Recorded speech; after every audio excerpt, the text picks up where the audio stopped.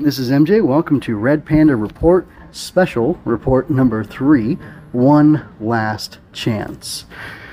So this time I'm talking about episode 17 of season 1 of the Red Panda.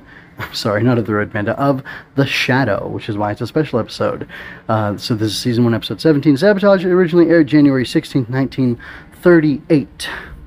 And I'll just jump right on into it. By the way, if you want to, you can pause this, go back into the feed, go back into the show notes, or go back onto mjmunoz.com, and you can find the link for the episode. It'll be, I think it'll be called episode, this is the special number 3, so this will be 2.5, because it's before 3, right? And that's where you can find Sabotage. So anyway, listen to that bad boy, and then come back here and hear me talk about it. Alright, now that you've done that, I want to tell you what I thought was off this episode. The exposition conversation between Lamont and Margot would have been much better as a description from the narrator. Perhaps the dialogue could have been reworked so that it would work out more smoothly and more naturally between the two of them, but the way it was here, it was just odd. Excuse me, I just got a report from the Sanctum. Let me recover where I was. Oh yes, there we go. The dialogue could have been more natural for the exposition. They came quite close in the current iteration of the episode to saying, as you know, which, you're not supposed to do, right? Anyway, moving on to the stuff that I was on, that was very good in the performance of the episode, is the terror in the voices of the men dying of Sabotage in the montage that started the episode is chilling. It felt so very real. Yeah, it actually moved me a little bit hearing these guys dying. And I know it was fake, I know it was for radio, it was for the drama of a show, but it just really hit me. So, good on them. Something I found odd was Onheim and the Shadow have a standoff similar to that from the Temple Bells of Nibon, but I find it exciting. There is tension in the scene. Again, another transmission from the Sanctum, interrupting my my transmission here, my recording. Anyway, so yeah, there's a similar standoff, like from the Temple Bells of Nibon, but I really felt the tension here. I think it's because Onheim has the gas in the room, and it's hurting him, and he, let me see, what are there, gases? Is it because Onheim gasses and threatens to shoot the Shadow himself? Oh, maybe because he's handling it himself as opposed to relying on a hired gunman to do it for him. Or is it because Onheim is affected by the gas too? I'm not sure. But that is a good detail that I do enjoy them including there. Alright, and there were some gadgets at play in this episode. Margot uses a shortwave radio setup. Lamont mentions a frequency he uses as the Shadow.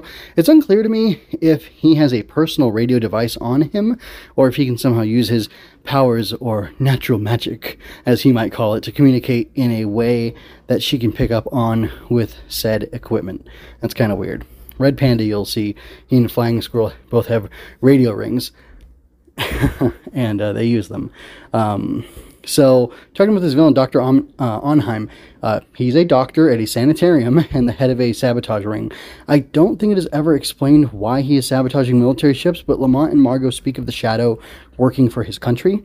On this case, is it possible that Onheim was part of the German-American Bund and working to undermine U.S. forces?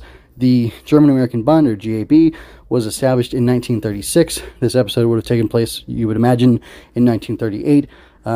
Captain America punched out Hitler on a comic book cover in 1941 as part of an effort from certain individuals to try to get the United States involved in World War II, among other things. So it's reasonable that that could be what that's about. I didn't really pick up on any nuggets of lore from this episode. I really enjoy Sabotage overall. It's a very tense episode. That mix in the beginning of all the guys dying to Sabotage is terrible. And like I said, for some reason, there's really good tension with the professor dying, or the Dr. Onheim dying. And then it's interesting, the Shadow warns Onheim that he has sabotaged his boat so it'll become a death trap for him. And he doesn't believe the Shadow. He flees on it, and he dies anyway as the Shadow's recovering, and the cops come in to help because he had Margot call them. It's tied up really nicely, and it's tidy, and Onheim is a bad guy, but it's interesting how clever he is and how he can detect the Shadow or guess that the Shadow is there in the room with him, and it was a really fun episode. The actress for Margot Lane isn't the typical one, or isn't the one from the first couple episodes. She was out or something. Yeah, that's pretty much it. I hope you enjoyed that. Go to mjmunoz.com to leave any questions, comments, or other feedback you might have. There you can find all of my analysis, art, and fiction. I cover books, tokusatsu, comic books, anime, and more. Look around. You're sure to find something else that you'll enjoy as well. This has been a Story Over Everything production.